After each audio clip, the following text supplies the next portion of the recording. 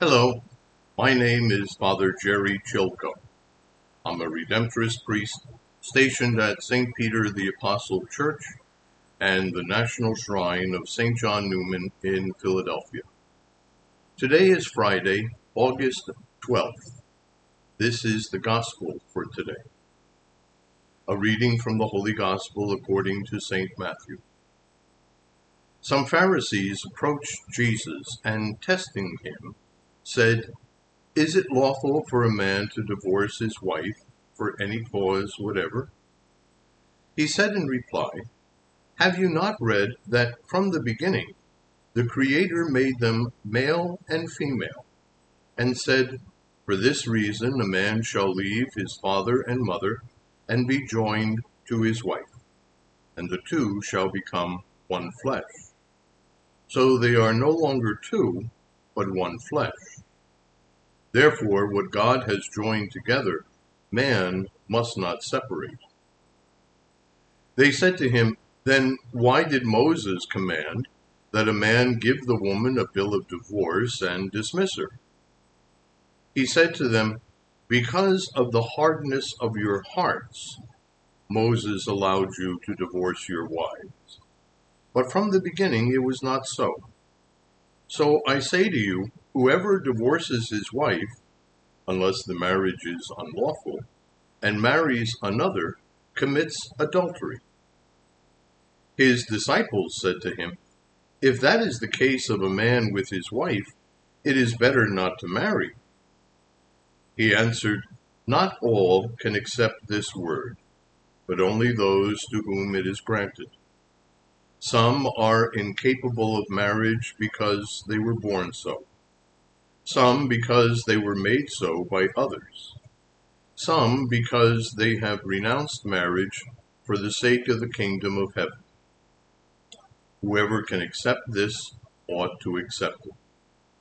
The Gospel of the Lord.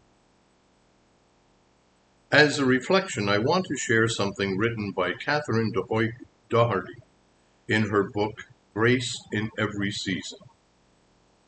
She writes, "Love is the most misunderstood word of our loveless age. Perhaps it has never before been used so much and meant so little. We are confronted with it from morning until night, with the media suggesting 1,000 ways of arousing love. Yet real love was born in a manger and died on a cross. Real love is synonymous with sacrifice and service. Marital love was begotten by God Himself and raised to the tremendous status of a sacrament by His Son.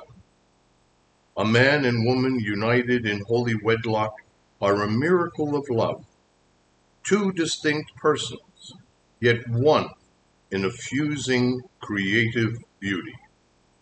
They are lifted by God to become co-creators with Him of another human being, another immortal soul, a child.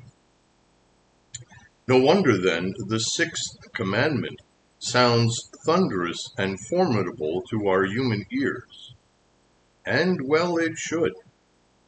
Adultery is a sin that wounds love, a sin of injustice against an innocent person or persons, a sin against marriage, a social sin that undermines the very fabric of society.